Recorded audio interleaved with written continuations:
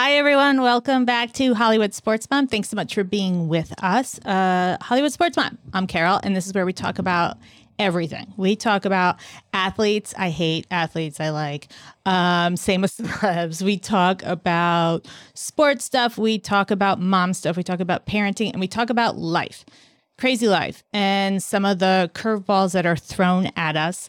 And that's kind of what we're going to talk about today. Our episode today is called Everything Boobs. Yes, it is. Okay, it's Everything Boobs. As I sit here and for some reason go like this, I don't know why. It was just natural. But anyway, Everything Boobs. And it's going to be some fun stuff, but it's also going to be serious stuff. We are going to talk about my incident with early breast cancer. And we're going to talk about my guest's journey with the BRCA gene, which I bet many of you don't even know what it is. Now, before I introduce her, any guys who are watching and are like, oh gosh, I thought this was going to be like real boob stuff. No, you have a duty to listen, because if you have a wife, if you have a daughter, you have a girlfriend, you have a mother, you have a friend that's a chick, you need to listen about this because it's really important, but I promise we're going to make it fun. So, hi, Nikki. Hi. Thank you for joining us all the way from Virginia. How is life in Virginia? Life is good. Life is hot in Virginia. Yeah, it's just as hot here. I know. So just, in the interest of being completely transparent, Nikki and I have been the best of friends for 45 years. Cheers.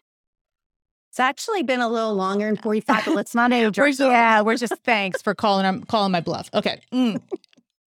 That's why we're allowed to drink wine, because it's like, I think Hoda and Kathy Lee started it, but whatever, it's the weekend, we're going to do it. Okay. So Nikki's been my best friend for 45 years. Do the math, figure it out. Say, how's that possible? It's possible because we were neighbors. We grew up next to each other. And we have been through every chapter and journey of life together. And it's kind of funny we're doing an episode called Everything Boobs, because we grew up as two of the most flat-chested girls in our school. Factual. Okay. I know, like, the elementary school boys were awful. Like, I got dumped for Stacey Pankwitz because I didn't have boobs. And yeah, we know who did that. We won't say his name, Mark. But anyway, I know not that we carry this with us to this day, but who would have thought that here we end up nearly 50 years old with great implants? We have the itty bitty titty committee right here. Yeah. Okay. See, all the names you called us, boys, still stay with us. Were there any others? Am I allowed to say it? Yeah. Yeah. So one that stuck with me was Nikki's a carpenter's best friend, flat as a board, easy to screw. So thanks for that. Thanks for that in 7th grade. Okay. Apparently I was supposed to have double D's in 7th grade. Okay. And not that we're not over it or anything, guys. No. Okay. Not that we carry these emotional scars with us, but we just want to say. I almost think we should have, because a lot of these guys we still talk to. They're our grammar school friends. I think we should have them on at some point to atone for their sins, but that's 100%. Just, yeah. 100%. I feel like they should have to sit here. But anyway, so we're having fun again. New boobs, not by choice for both of us, but very two interesting journeys that we're going to talk about, and a serious topic. And again, mine is early breast cancer, and Nikki's, yours is BRCA, having the BRCA gene and your test results and the journey that went along with that. Correct? Correct. And it was quite a journey. How long do you think your journey was before we get into things? Since 2010, but really came to a head in 2013. Yeah. So long time. Yeah. 8 years plus.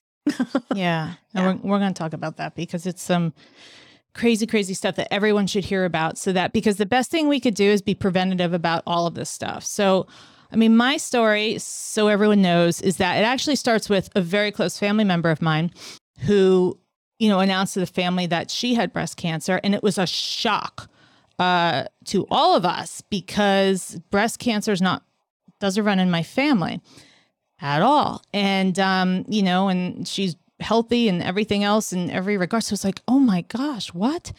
And then coincidentally, when I got that message from her and was so shook up, I was like, oh, wow, I have a mammogram next week. Thank goodness, good timing, until I went. And sure enough, they find it in me too, which was totally crazy, because my family was so kind of blown away by the first diagnosis that then I send a follow-up email and I'm like, well, guess what, everybody? To the point where they were like, am I reading the same email? Like, how could two of them both have it at the same time and it doesn't run in their family, which then caused a ripple effect through all of my female cousins and so forth, because they're like, oh my gosh, is this, a BRCA gene or something that's in our family that we didn't know about. And the first place I went to who did the mammogram, they found precancerous cells that would eventually grow into breast cancer, like right in my cleavage on my left side. And, that being scary enough, I then transferred everything over to UNC Chapel Hill. My cousin works there. She happens to work in breast cancer research, so she was a huge asset. And she brought me over there. And thank goodness we went there, because then at Chapel Hill, they found a second spot, which was way underneath here in my armpit. So I have one up here, one way under here. And first of all, that shows you what a second opinion can do. But second of all, right, it really made it even more real. And they said, it looks like it's non-invasive right now, but we really don't know that until we get in and do surgeries and so forth and test the cells. And they said there's a good chance it'll come back, or some might come back invasive. So for my scenario, and Nikki, I know you remember this, there was no doubt in my mind. I mean, I was like, hack it off, like hack off my boob. 100%. Yeah. Get rid of the cancer. I have a young son. I want to live. I just didn't care about it at all. And I mean, maybe if I was 27 years old, 30 years old, I'd be like, oh my gosh, cosmetically, like I didn't even care if I got an implant. That's what I mean. Like I was like, get rid of the boob. I don't care. Maybe I don't even want an implant. Maybe I'll wear a prosthetic. Like I just wanted cancer gone from my life. And the doctors were, well, first, everyone's reaction to this is interesting. Like when you start telling friends, and I know you went through it yourself, but, everyone's like, well, it seems like non-invasive. Why would you do such a crazy thing? And it's like, well, what you're not realizing is it's in two spots. So as early as it is, thank goodness, it's here and here. And the doctors say those could be the ends of a barbell. Like think of it that way. And it could have connector cells in between that we can't even see yet that are percolating and will be there in a year. So for me, there was no doubt. I was hacking off my left boob. And I'm going to run through some of the reactions because they're kind of funny. But my LA friends, they had their reaction. I know. Take a sip of your wine. Okay. My LA friends are like, oh my gosh, this is great because there's a surgery where they suck fat out of your belly so you can use your own fat and then they put it into your boobs. And oh my God, you're going to have really skinny waist. You could have, D boobies and be walking around. So I'm like, okay. You're like, isn't my waist already skinny? Exactly. Offensive. Thank you. So that was, all my LA friends are like, that's how you do it, whatever. Then I had some of my cousins who flat out cried. I mean, serious, like sobbing. And we're like, oh my God, because the word mastectomy is a scary word, You, Carol, needs a mastectomy. The ants are saying the rosary beads. It's like the whole world turned upside down. I said, hold on, everybody. Like, I'm not sobbing. I'm grateful and I'm relieved that I caught this early. So please don't sob because, I look at this as if, I'm filled with gratefulness.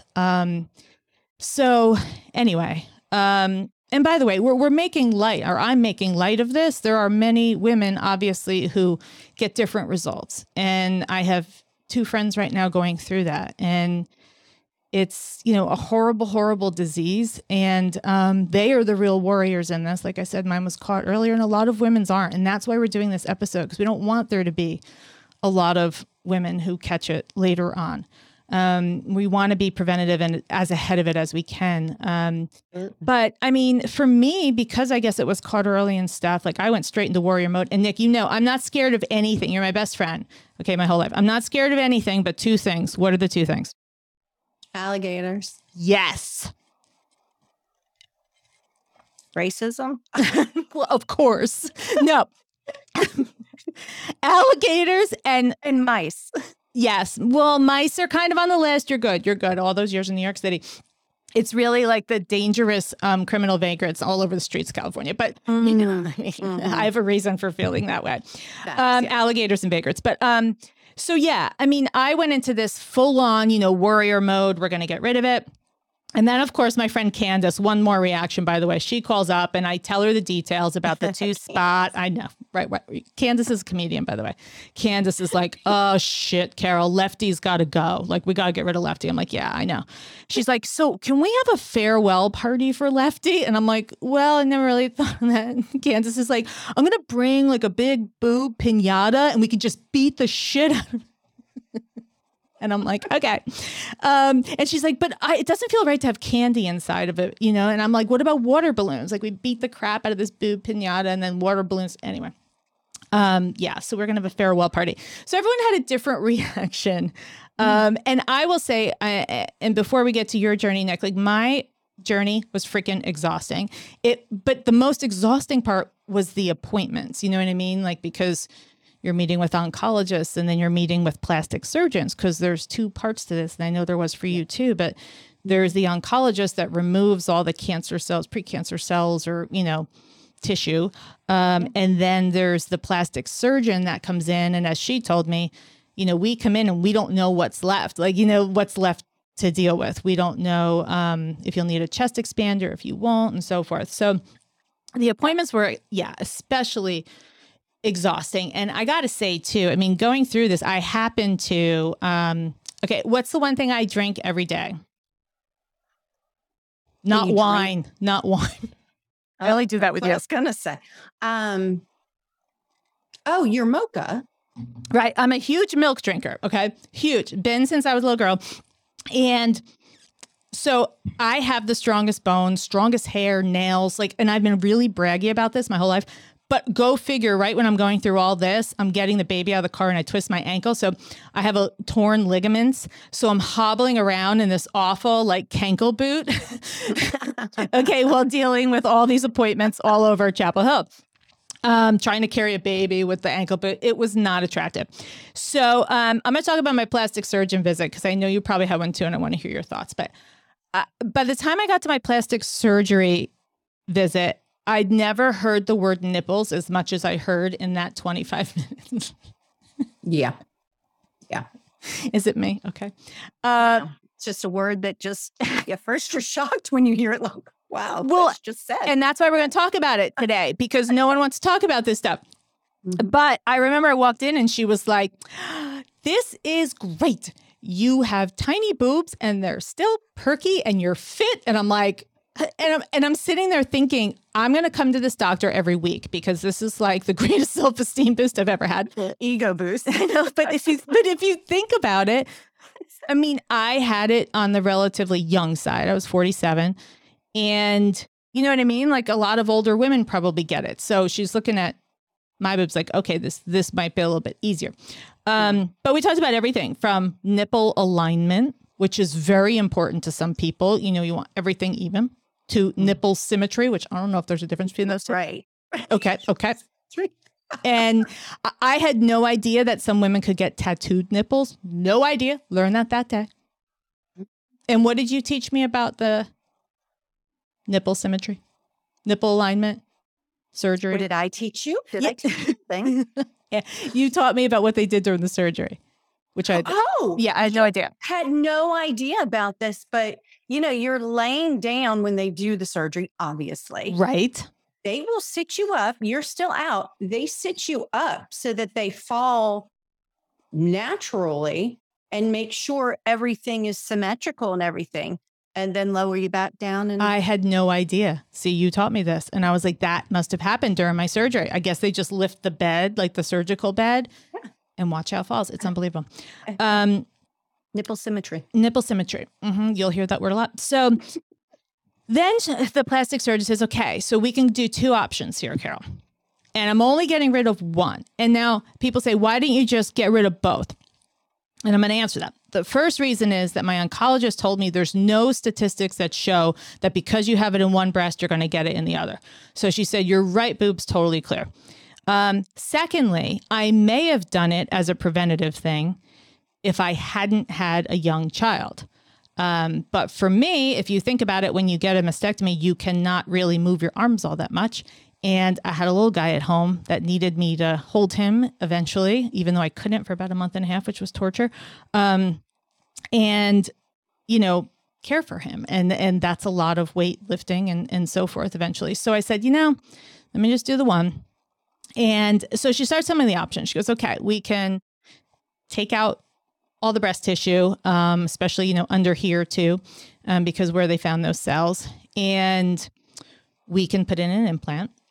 Or you can opt for, you know, what we'll do. And she runs through the LA, you know, version, you know, which is, that's what I call it. Okay. But, you know, it takes a little bit of lipo from your belly, and then we're going to put it, you know, up in your breast. And then she starts talking about how the recovery is much longer. And she's like, and then we take an artery out of down here and we replace the artery up here. Well, I start getting woozy, and I'm like, oh my gosh. Like, I'm like, once you mention artery and blood, I'm like, I'm done. Like, there's no disconnecting an artery by my nether regions and putting it up in my boobs and having me wait in a hospital for a week to see if it works. So I'm like, no, we're not going to do that. Let's just go straight to implant. So we decide that.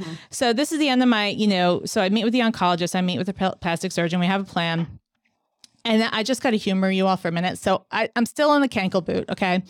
And I'm limping. And I'm limping out of the plastics. So it's this big hospital. It's Chapel, you know, UNC Lineberger Center, their cancer center. I'm limping out with my cankle boot, and I'm exhausted. I'm still woozy from the freaking artery talk. Okay. And all of a sudden, everyone's phones start doing that really loud beep. Do you know that beep? Like beep, beep, where it's like, oh my gosh, there's an Amber Alert or something. Right. Only it wasn't an Amber Alert. It was seek shelter immediately, tornado on the way. And I'm like, you cannot make this shit up. Okay. Like, God, you gave me cancer. I'm limping. I can barely walk. And now I'm going to die by tornado. Okay. So it's like blaring, and you can hear everyone's phones around you. Seek shelter immediately. Seek shelter immediately. And I'm halfway between the hospital and halfway between this huge concrete parking garage. And then I look, I mean, the clouds were black. I mean, it was the scariest shit ever. And I'm like, what do I do? Like, seek shelter. What's the best place? Like, so I think, oh, it's got to be the hospital, because hospital, right? But then I look over, the entire hospital's glass. I'm like, okay, I'm not so sure about that. So then I look at the concrete, and I don't know, is that better? Anyway, I am all discombobulated. I'm limping, like I'm like woozy from the meeting, and like I'm just looking like a total freak. And the security guard actually came up to me because he thought like I needed like real help, and he's like, excuse me, I feel like you're not okay. Can I help you? And I think like he thought, I think he thought I may have been a criminal or something, because I was like looking for cars, and I was so messed up in my head thinking I'm going to die by a tornado. I couldn't figure out where my car was. So I'm like looking in cars. Oh my gosh. Anyway, the security guard helped me get to my car. I survived any tornado, and survived my early breast cancer scare, thankfully. And I'm going to talk more about my actual surgery day in a minute, but I want to switch to you because I've talked enough. I want to talk about the BRCA gene. I want everyone to know, because I just was hanging out with my girlfriends this weekend, and I brought it up, and a lot of them like kind of knew about it a little bit, but they didn't know much, and they wanted me to explain it. And I was like, oh, well, this is why it's great I'm doing a show with Nikki, because she knows a heck of a lot more. So talk to me and just tell us like, what is the BRCA gene? So the BRCA gene it's a tumor suppressor gene. So when it's very important in fighting cancer. So when it works normally, it keeps breast, ovarian, other cells from growing too rapidly and basically uncontrollably. When you have a mutation of that gene, like I do, it doesn't work properly. And so that increases your risk for breast and ovarian and other types of cancers. So there's a BRCA1 and a BRCA2 gene. Mm-hmm. I have the BRCA1 gene mutation, which is just slightly higher risk of cancers. And so, for example, in the general population, about 13% of women just in their lives are going to get breast cancer. But when you have the BRCA1 gene, and I'm only going to talk about the BRCA1 gene because that's what I have. That's just kind of what I know the facts and figures on. Sure. But when you have the BRCA1 gene mutation, that risk increases to 72%. Oh. So, and then this one is staggering too. So for ovarian cancer, just in the general population, normal women throughout their life, only 1.2% are going to get ovarian cancer.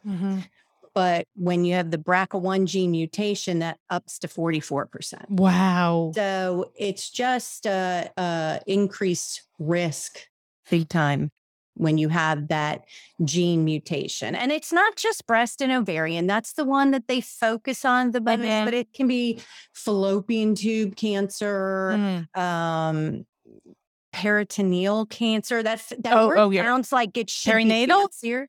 Be peritoneal. I don't know. Yeah, I know. It's down there. It's down there. The abdominal. Yes. Lining. Yeah. And, because we call this BRCA gene the breast cancer gene, people always associate it with women, but it's not just in women. Like if you have a parent that is BRCA positive and you are the son, you have a 50% chance of carrying that BRCA gene, and that'll increase your risk for pancreatic cancers, prostate cancers, and breast cancer in the man as well. So it's in both men and women. We're just so used to hearing it called the breast cancer gene. Totally. And I would bet you that most of the population assumes it's the breast cancer gene. You know what I mean? Like they might know a little bit about the ovarian part, but the men being able to carry it blows my mind. Yeah. Blows my mind. And so tell me, do you know when they discovered that gene? I don't really know. You can look it up. I don't. I don't know when they discovered it, to be honest with you. My mother was tested in 2010. And I think it was fairly new. The testing was kind of new and not so prevalent. Not a lot of people had heard of it and stuff like that. I think it's just taken off with Angelina Jolie having the surgery. It's become more mainstream, more people have heard about it, but back then it just wasn't heard. And so tell me about the day, and I don't mean to get emotional and all, but I was, kind of with you. I was physically across the country, but with you through a lot of this. And what are the emotions when I know you go get a blood test and then someone calls you with the results or something? Yeah. So my maternal grandmother, so my mom's mom and her two sisters, my Aunt Betty, my Aunt Rita, all had breast cancer. And so my mother was tested in 2010 and she came back BRCA1 positive, which automatically puts on me that I've got a 50% chance of carrying this mutation. And I'm going to tell you, I was scared. I'm like, not doing it, not testing. Oh, really? I watched my mom go through a double mastectomy for it. My mom had her ovaries removed way long time ago. 1975, I think, was one of them. And in the 90s was another one. So that probably saved her life. Or saved her from without her even breast knowing cancer. it. Yep. Yeah. And so I watched her go through the double mastectomy. I was like, not having it. Didn't want to do it. And then one day my husband said, he said, so we need to talk about what my role is going to be in the girls' lives. Because I have 3 daughters, as you know, 24, 22, 18. But back then they were young, right. 8, 10, 12, whatever. And he said, when you get breast cancer, what's going to be my role? And I said, what do you mean when? And he's looked at me, he says, pretty high risk, Nick. And I just started bawling. And I was like, you know what? I've been so selfish. Like, I need to do this for my girls. I want to see them get married. I want to be a grandma. I don't want to be called grandma. I don't want to be a grandma. Mimi, Gigi, what is it? It's Nini. Nini, okay. That's what it'll be. Take note, girls. Okay. No, Taylor gave us that name. Oh, little grand dog. Okay, great. So anyway, my gynecologist he'd been, he's known my story. He knew my mom was BRCA positive. Mm-hmm. He never pressured me, told me it's a very personal decision. Mm-hmm. And so I told him I was going to have the testing done. Had the testing done. My insurance covered it 100% because I was able to prove that my mother was BRCA 1 positive.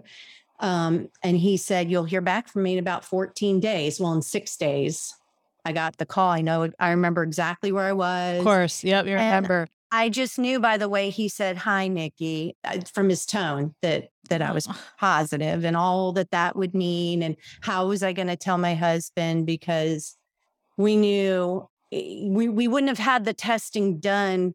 I wouldn't have had that done without knowing I was going to go through all of the surgeries to prevent ever having cancer. Right. So, got it that were positive and decided to have the surgeries. And so had the ovaries done first, the ovaries and fallopian tubes. And we had that done in April of 2013. Mm-hmm. And the doctor told my husband, you better put your seatbelt on because it's going to be a wild ride the next 3 days because basically your body depletes itself of all your hormones. Right. And you go into medical menopause. Right. And it was horrific. It was, and this is just my experience. I'm not saying everybody's experience. Can I just pipe in and say something real quick? Because I just have to bring up like how big what you just said is. I mean, I remember when you were going through that and I'm like, like Nikki had all her hormones like taken out of her at once. And my mom was like, Carol, that's brutal because menopause is supposed to last a long time. And I'm like, well, like how long? And she's like 10, 12 years. I had no idea that's how long. I thought it was like 3 or 4 years. I'm like, okay, yeah, whatever. I'll deal with that someday. And then I'm like, oh my gosh, you had over a decade's worth. You know what I mean? Like just the shock to your system. Yeah. Must have been. And it's physically and emotionally, by the way. Yeah. And it's kind of like when you go through menopause naturally, you can have hormone replacement therapy. Mm-hmm. They know a lot more about BRCA now than they did back then even. Mm-hmm. And my oncology therapist, my gynecologist, nobody would do hormone replacement therapy. Mm-hmm. And so when you deplete a woman of their hormones, I mean, just the mood swings, crying uncontrollably, debilitating headaches, just waking up in pools of sweat and constant hot flashes. I mean, it was really, I've got the beginning stages of osteoporosis because of it. I started losing my hair. It was because it's all so sudden. You know what I mean? Yeah. It's supposed to be to your body. Yeah. It's not how it's naturally supposed to be done. And I remember, and I hope you don't mind me bringing this up, but you had your ovaries removed in April. So I came home that next Christmas and I remember we took the girls to the mall and they wanted to return stuff at Victoria's Secret. And who shops at the mall on December 26th? Only us idiots. Mm-hmm. And we're there. And I remember Victoria's Secret was packed and the line had like 20 people. And I just remember you standing there online with the girls and like you were red top to bottom because the store was kind of like heated. It was winter, so it's gross anyway. It was packed with people. Mm-hmm. And I remember you going, I can't do this. I can't do this. And I just wanted to cry because it hit me that this is it's so unnatural, but it was so necessary and so gutsy, by the way. So gutsy and brave. Emma, she was 8 at the time and she'll tell me now, she'll go, Mommy, I remember you had those little portable electric fans in every drawer. Yeah. Because I'd just be like, yeah. So anyway, had that done. And then in August, I had the double mastectomy. Mm-hmm. The first part of it, after they removed the breast tissue, they, behind the muscle, they put expanders. Mm-hmm. And the point of that is to stretch the muscle out about 1.5 times the size of the implant that you're going to be put in, that's going to be put in. Mm-hmm. And so I had these expanders, and then like every 8 days, I would go to the plastic surgeon and their reports, and they would add like 1 cc or whatever it was to the expanders. Now, I know you might not be able to tell on camera here, but I'm a slight woman. So when you start adding, my spine hurt, my muscles hurt, everything hurt. I couldn't move. I couldn't put my seatbelt on. I mean, it was like, and that went on until about October, when then I went under again and they removed the expander and put the implant in. Mm-hmm. So, but I breastfed 3 kids. I am all high and mighty now. I'm gone. Well, so, gotta look at the positive. Well, and before I get on to, I got to talk about the high and mighty. So, good point. Like, I only had 1 replaced. So right now, when we talk about nipple symmetry, like my college girlfriends came to visit this weekend and I showed them. I'm like, I'll show anyone. I don't care. Settle down, Drago. I'm not going to lift my shirt. Drago's in the back like, oh shit, here we go. They're drinking wine. That's all you need. Things are going to happen. But I show everyone and everyone's like, oh my gosh, like there's no scar. Like everyone expects to see scars and they're like, there's no scar. Everything's perfectly aligned. Like you would not know I have an implant. Right. But 2 things happen. First, for me, and I think this, my boob looks great. It's all under here. It's my armpit where they had to take all that like lymph node stuff out. Yeah. And towards my back. And that's not my surgeon's fault. That's my fault. And it's because I had a 2-year-old and I went, that month and a half without lifting him. And I have to thank you because you came down and you helped me. And I got to tell everyone, Nikki was the fiercest protector, still is, of my left boob. Like no one protects my left boob more than you. Like it'll be Christmas and I'll be like doing dishes. She's like, no, you don't lift the dishes. I do it. I'm like, it's been a year. I'm fine. She's still protecting my boob. That's what a best friend does. But that's protect the boob. Totally. So I will probably need another surgery because I have all this fluid under here. And people who like girls who get breast implants just to do it for cosmetic reasons are like, I don't understand why it's taking you so long to recover. And I'm like, I could be wrong. I should have looked this up, but I don't think you got everything taken out under here. No. To fit your implant in. And I said, this was the easy part. It's under here because think of all the lifting and everything you do. And it's funny, even when I went in to see my plastic surgeon and I'm like, I got some issues back here. And they're like, oh, you're going to need probably another little procedure. And I said, well, we'll wait for him to be older and I'm not lifting him. And the nurse was like, the young, nice nurse was like, well, he's 2.5. Why are you lifting him? I'm like, okay, you're clearly not a mom because you try to get a 2.5-year-old boy into a car seat who's kicking and screaming because he wants to play with his lawnmower. It's like a wrestling match. So, I mean, I understand why, this is this way. It sucks. I mean, I have to wear like the double XL bra, which I'm not double XL by any means, but it's the only thing that makes my armpit feel okay. I can't find dresses to wear to weddings. It's like, but you want to know something? All problems I'll take, because again, I'm alive and I'm healthy. But the other thing I wanted to say about high and mighty, like you just said, is that I didn't know this, and maybe you know more about it. And perhaps I heard wrong, but I don't think I did because I paid a lot of attention to this. But my plastic surgeon said, she was, listen, we're only doing 1 of yours, Carol. So that means in about 10 years, nature's going to take its course and righty's going to be going like this and lefty's going to still be brand new up here. And I was like, oh gosh, I never even thought of that. And she said, but don't worry, because once you have breast cancer, you're covered for life. You can come back. She said, you can leave me today. I'm pretty sure. She said, you can leave me today and say, I just went little normal size. You can come back in 3 years and say, I'm ready for double Ds and we will switch them out.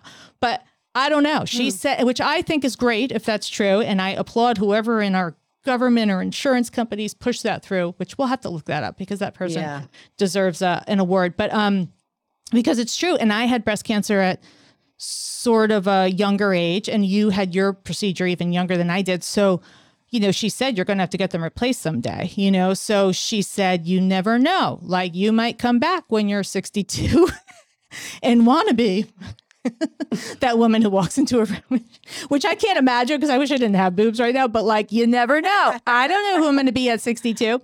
But anyway, I thought that was really interesting about the insurance thing. And one day not long ago, I was in Nordstrom and I'm in the dressing room and I'm trying on clothes and I hear the Nordstrom sales associate talking to an elderly woman and she's saying, "Oh, you had breast cancer? Okay. I'm going to put all your new bras through to your insurance." And I'm like, "What?" And I walked out. Yeah. And I said, "Excuse me." I said, "I had breast cancer too. Like, what's going on here?" And she said, "You can come to Nordstrom. I don't know if it's all of them, but you can come to Nordstrom and talk to, we always have someone trained in this and they will help put it through to your insurance and have all your new bras covered because this shit's expensive." And I just thought that was amazing too. It is. And why is that not like known? Why did I have to overhear it? Because I'm at Nordstrom every week shopping. I know. Not just be a list you get. I know. When it happens. I know. And you want to know something? Maybe it's just certain stores. Maybe they don't want to promote Nordstrom if it's only Nordstrom. I don't know if it's other stores, but I just thought that was pretty amazing. Anyway, that was my high and mighty. You were talking about high and mighty. When I interjected with high and mighty stories. Take a sip. Okay, where were we? So You're high and mighty. I just remember, I remember your journey and I remember, and it's heart-wrenching because I was out in LA, you were here, and I remember you telling me like, "Carol, I'm in a pit," and it was when you were going through all that. And I just remember saying, "Nick, like it's a mountain and you're climbing it. And you're in the shittiest part of the climb right now. And you're going to get to the top, and you're going to look out and finally see the sun and everything's going to feel back to normal." And I feel like that happened for you probably like 5 years ago, maybe? Yeah, it started to get better, but I wore my doctor down. And this is just a personal decision for me. Yep. But about 1.5 to 2 years ago, I told him, "Look, it's quality of life for me right now." Mm-hmm. And, my mother has been on a low dose, hormone, her whole life. And she's in her 70s. She looks amazing. Mm-hmm. She feels good. She's had, no issues that way, and he put me on a low dose estrogen only, hormone replacement. And it took a few months, but my hair is starting to grow again. They have to keep checking it's called osteopenia right now. It's like the early stages of osteoporosis, but they check it every 2 years. I get a scan. My energy levels are up. You're my happier. weight is down. Yeah. I am even keeled, which my husband's very appreciative for. I'm back to my loving, wonderful self. Yeah. Yeah. So and it just made a world of difference. And that was just my personal choice. Yeah. And everyone's choices are different. And they are. Like I'm saying, I mean, I wanted this show to be about preventative stuff. And you're so on top of everything that if that is your choice, then that is your choice. And I will say, I remember the day you sent me that text. You sent it to me and our friend Lisa, and you were like emotionally at your bottom. And you said, "Please, please, please don't be mad at me. Please, please, please don't judge me." And I'm like, "Oh my gosh, what am I about to read?" And you said, "I have to take a low dose, of something because I cannot, this is not the way we're supposed to be living." And I was like, no judgments at all. Like nobody knows what you're going through and whatever gets you through. And like we say, now you're all over checking everything all the time. And you're back to being you. But I know how much of a hard years-long journey it was. I just had someone contact me, an old friend on Facebook who needed to have, everything removed. And I was going to connect the two of you. And I think she's doing okay. But she was so grateful. And I told her about the mountain. I told her about what you went through. I said, it was like 2 or 3 years of the pits. And now she is back and fabulous and happy. And, you just got to hopefully get over that hump, however you choose to do it. And you're going through that. And you have people in your ear going, why'd you do that to yourself? You didn't have cancer. Why did you have those surgeries and everything? And I know. I did it for my girls. That's right. I did it for my girls. People need to realize everybody's decisions are their own. They're personal. What I did is not for everybody. Yep. It's a personal choice. I had very specific reasons. You don't have to have those surgeries Right. if you are BRCA, Right. positive. You don't have to have those surgeries. You can have mammograms, baseline at a young age. There's a blood test, CA-125 you can do that can possibly detect early signs of ovarian cancer.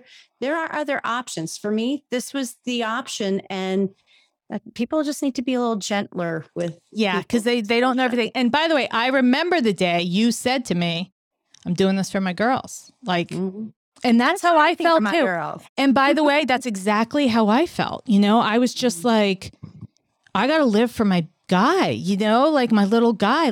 And I don't know. Everything changes, when the little people come into our lives. And yeah, I'm with you. And people of course said the same thing to me. Like, why are you doing something so drastic? You know what I mean? When you technically, it might be considered pre-cancer and they don't even know. And by the way, when they went in and took everything out, they were surprised none of it was invasive, but I still have no regrets because it would have been. And much worse treatment. And some people, I've had surgeries before. I've had to have surgeries in other parts of my body. So surgery doesn't scare me. But other people, it's a very scary word. You know what I mean? So that's why it's like, it's up to each person and what they think. And I know a lot of times you label some of your social media and stuff. What is it? A previvor? What is Previvor? it? Yes. So what does that mean? So I'm a previvor. You're a survivor. You survived breast cancer. So you're a survivor. I'm a previvor. And that's just someone who has an elevated predisposition to be diagnosed with cancer, because they've got a risk running through their family, basically. And does it mean like you took preventative measures, or does it just mean like you have the gene and you're keeping an eye on it? The gene, and that I am, I have a much greater risk of getting cancer. And I have 3 daughters, have to worry about that. They each have a 50% chance of having this. My older daughter's already, she's been to the doctor. And as soon as they found out that her mom is BRCA1 positive, they're like, okay, so we're going to test you for BRCA. And she was like, texting me, Mom, what do I do? And I was like, no, you tell them no. It's a personal decision. Nobody's going to tell you you're going to get tested for this. Nobody's going to make your decisions for you. Yeah. You tell them, not today, sir. And, because that testing comes with a whole set of, do they have babies earlier because they've got to get their ovaries removed? Do they freeze their eggs? Oh my gosh. It opens up a bag of work. That's a personal decision. And, I worry about it. Yeah. And you don't even, like someone like me, I don't even think of that. Like how it's like a snowball effect. You know what I mean? It's I'm sure it's always in the back of their heads too. Yeah. So. Yeah. And I know for me, I mean, actually, I'm gonna reveal this right now, which I didn't even tell you. But my day was crazy today. You kept saying, "Are we gonna talk about what we're talking about?" And I'm like, "Yeah, I'm getting to it. Hold on." My day was crazy because I randomly, and I saw you 2 days ago, right? I left, and that night I was like, "Oh, my jaw is hurting," and I grind my teeth, and I'm like, "Oh boy, I better wear my lovely mouth guard." So I did, and then I woke up yesterday, and I had this huge bump back here, like a golf ball. In a little bit less than a golf ball, hard in my lymph node, like down here. And I got to tell you, like when you have heard the C word, everything scares the bejesus out of you. So I went running to the doctor just 3 hours ago. Turns out like it's a tooth related thing. Like, you know what I mean? I have to have a procedure on my tooth, and it just, when they clean my teeth, stir things up. But it's like your whole life changes, kind of like you're talking about the snowball effect. Once you have that word in your life, every, little pain or anything, always has you wondering and thinking. But I want to ask you something too, because I know when I went through my stuff, I was like in warrior mode. I was like, get rid of it, chop it off, let's go. I'm going back to work. You know what I mean? Like, that's your personality, 100%. right. And I did. I'm like, I'm going to kick the shit out of this. Like I was not, and it's funny because I remember my boss, Mike, he took me aside. He's like, are you okay? Like, I was like, yeah. I was like fired up like Hulk Hogan, and he's like, okay, I want, like, he cared about me mentally because he's like, are you digesting like what you've been through and what's going on? But, I talked to a guy who's a radio host. I was on his show once and he had gone through his own cancer. And he's like, Carol, and he was one of the first people to talk to me after my surgery. And he said, I'm really impressed with how you're back. And you just had the surgery 2 weeks ago, blah, blah, blah. And he said, but I want to let you know, you're going to have your cancer cry someday. And it's going to hit you when you least expect it. And it might be 6 months from now or a year from now, but it's going to hit you and it's going to hit you hard. And I was like, oh, Joe, stop it. I'm fine. Warrior mode. It's over, whatever. And I will tell you that fast forward, the end of August, which I had my surgery June 2nd, the end of August, my little guy got sick with croup. And if anyone knows what croup is, that is when a baby's windpipe gets swollen and they wake up and they sound like barking seals. They're like, and you're like, what the heck is happening? It's in the middle of COVID. Scary. I can't take him to an ER. And I laid my sweet little baby down on his bedroom floor and I slept with him all night. And it hit me. I thought, oh my God. And I remember I couldn't get comfortable on the floor because of my stupid implant. And then I just started crying. I was so pissed off. I was like, this stupid cancer, you know what I mean? I just want to lay with my sick baby who can't breathe on the floor. And then it dawned on me that I had forgotten that 6 months before my breast cancer stuff, I went for a colonoscopy and they found precancerous colon cells. And I kind of blew that off because they're like, we got rid of it, no problem. But the doctor said if you had waited till you were 50, you would have had full-blown colon cancer. And then I thought, oh my God, if I had waited on my mammogram, especially during these COVID times, till I was 50, I would have had full-blown breast cancer. 2 cancers right here connecting, not good. I may not have been alive at 54. And I'm laying there next to my son and I pieced it all together. And I will tell you, Nick, like I sobbed all night. And I'm like, freaking Joe was right. You know what I mean? Like, this is my cancer cry. This is my holy shit. Like I dodged bullets here and I have to appreciate life and be more responsible about certain things, And so I just want to know, did that happen to you or did you... Yours was different because you had all the hormones taken out of you. So there was probably tears during. After the sobbing from the medical menopause, not so much. I think that I just had selfish cries. They're not selfish. No. You don't have scarring. I have scarring and it's kind of going in now and I can't wear certain things and I cry about that. I miss my boobs, Yeah, your normal boobs. Yep. You know what I mean? Like it's selfish cries, but I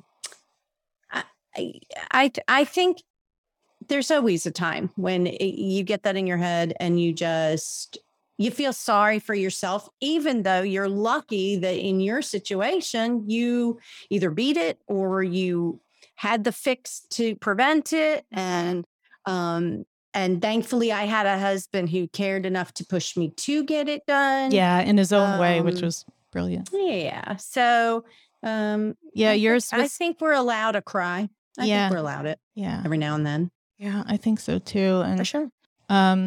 Yeah. And I just give you so much kudos, Nick. I mean, I know I have said this for years, but again, like there was, mine was maybe 4 months of, trying times and yours was probably 4 years. And that's a big ass difference. And don't forget, life's happening. You've got parents, you know what I mean, who might need your help with stuff. You've got a husband who's going through his stuff. You've got 3 young girls who are... You got girl drama. Not saying there was any. You've got soccer you're traveling all over Virginia for. Okay.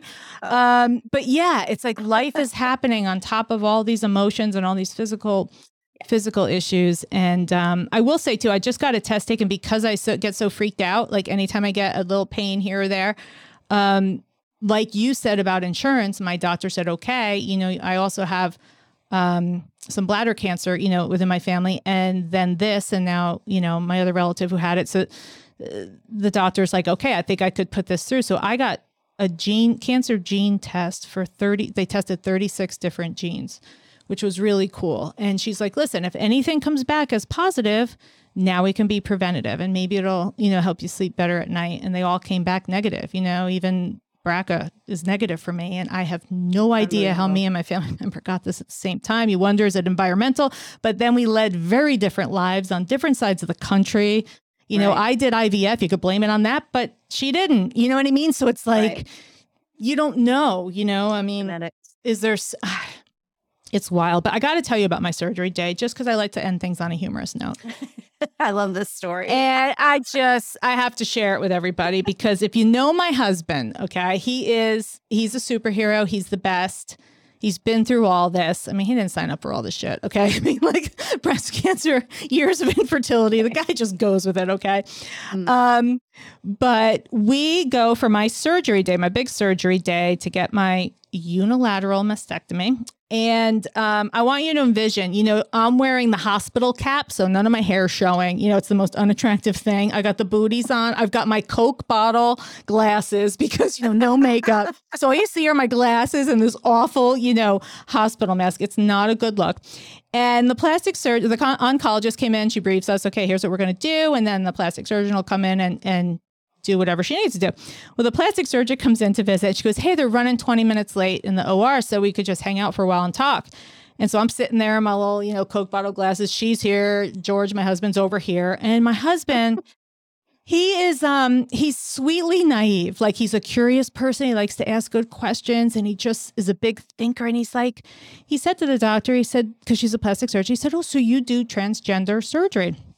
And she said, yes, I do. And he said, well, Carol and I have a friend who recently transitioned. And, so he starts, asking in-depth questions. So he's like, what do you see more of? Like which way? Like, female to male, male to female. So she's like just briefing us. And in my head in the Coke, I'm just going back and forth, like listening to these two go back and forth. Okay. And then my husband's like, because he's like a dude. Okay. Well, if you're a girl and you want to become, like you're transitioning to become a guy, how does that work? And so my doctor, she's such a pro. She's talking very professionally, trying to explain to him how the surgery works. And my husband's just sitting there with this look. And I'm like, honey, they take the vag and they make it into a ball sack. Okay. Like, I'm just like, enough. Okay. So he's like, oh, okay. Well, then this look dawns over him. And I know what he's thinking. Okay. Because he figured out that part. And we know no matter what worldly problem might be happening for a man, there's only one thing he's always thinking about. Okay. Sure. And he's missing that one part. Okay. So he asked, like, how does the main part come about? And she told us, she said, well, normally, or I guess most of the time, they actually take it from your, the forearm part right here, the muscle from here. And then they can form a penis somehow and attach it. So he's just sitting there like, totally blown away. I'm sitting there with my glasses going back and forth like, why is this conversation even happening right now? So I'm starting to get on my relaxation meds. I'm a little bit out of it. And like they start getting ready to wheel me in. And I just have this panic moment. I'm like, wait, everybody. Like I'm getting one boob removed, like nothing else. Like I know we just spent 20 minutes talking about another surgery, but like I don't want to emerge with a new appendage. Like I just want to make sure. And they're like, no, Carol, you're fine. We got you. They're fine. And then my like anesthesia starts kicking in even more. And they're like, hey, Carol, we like to play music in the OR, so what kind of music do you like? And I hear my husband say she loves 80s music and I'm half out of it, Nick. I mean, the luck, the man, I'm like, I'm drooling at this point. I'm like, I don't like 80s music. I'm shouting. I'm like, I'm a 90s girl. You like 80s music. I want Snoop. I want Britney and like the boy bands. Okay. That's all I remember. The next thing I remember are the bright lights of the OR and just hearing NSYNC going, bye, bye, bye. As they hacked off my boob. That's the story. But anyway, they didn't let me down. They played my 90s music. They did not go towards that 80s stuff I don't like. So I anyway, like 80s music. I know. Well, to each their own. But so we just want to end by saying, have every woman in your life stay on top of all of this, especially if, like Nikki said, it's something that runs in your family. For me, doesn't run in my family, but thankfully, we caught it early. And, you know, if you're out there, you see a woman in her 40s, 50s, 60s, 70s, and she's wearing a puffy blouse and she's got some weird tube kind of hanging out, just know that, you know, when you go through this stuff, you got to wear these drains that drain all the yucky stuff out for weeks. And they now make special clothing, which is amazing, where you can hold those drains. I mean, there are women right now walking around with drains, you know, hanging out of their body, draining fluids after a surgery. So if you see it, have patience, say a prayer for them. You know, 1 out of 9 women will get breast cancer. And that's a really, really startling statistic. And if you think about it, I mean, just think of you and 8 of your friends and just know, statistically speaking, one of you will get it. It's wild and it's scary. And we did this show because we wanted to just make it real for 2 people, pretty young, I might say, who dealt with this. And yeah, to just remind you that, you know, get your wives out there to get checked. Don't put it off. It doesn't matter if it doesn't run in your family. Get your mammograms. Get your mammograms. I can't even tell you. And everyone says to me, another interesting thing, they say, well, when did you feel the lump? I'm like, there was no lump. There was no lump.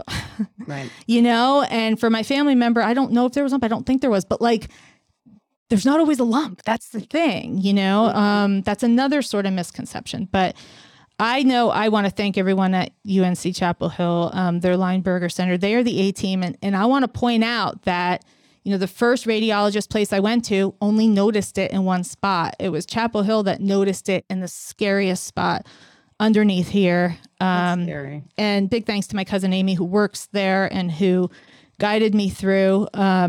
And yeah, they were amazing. And we're at the end of the show, we're going to put up their links so that people can donate. And I know you have a place too, Nick. Well, the BRCAfoundation.org, they receive donations and they disperse those donations to research locations like Harvard or Stanford, University of California and stuff.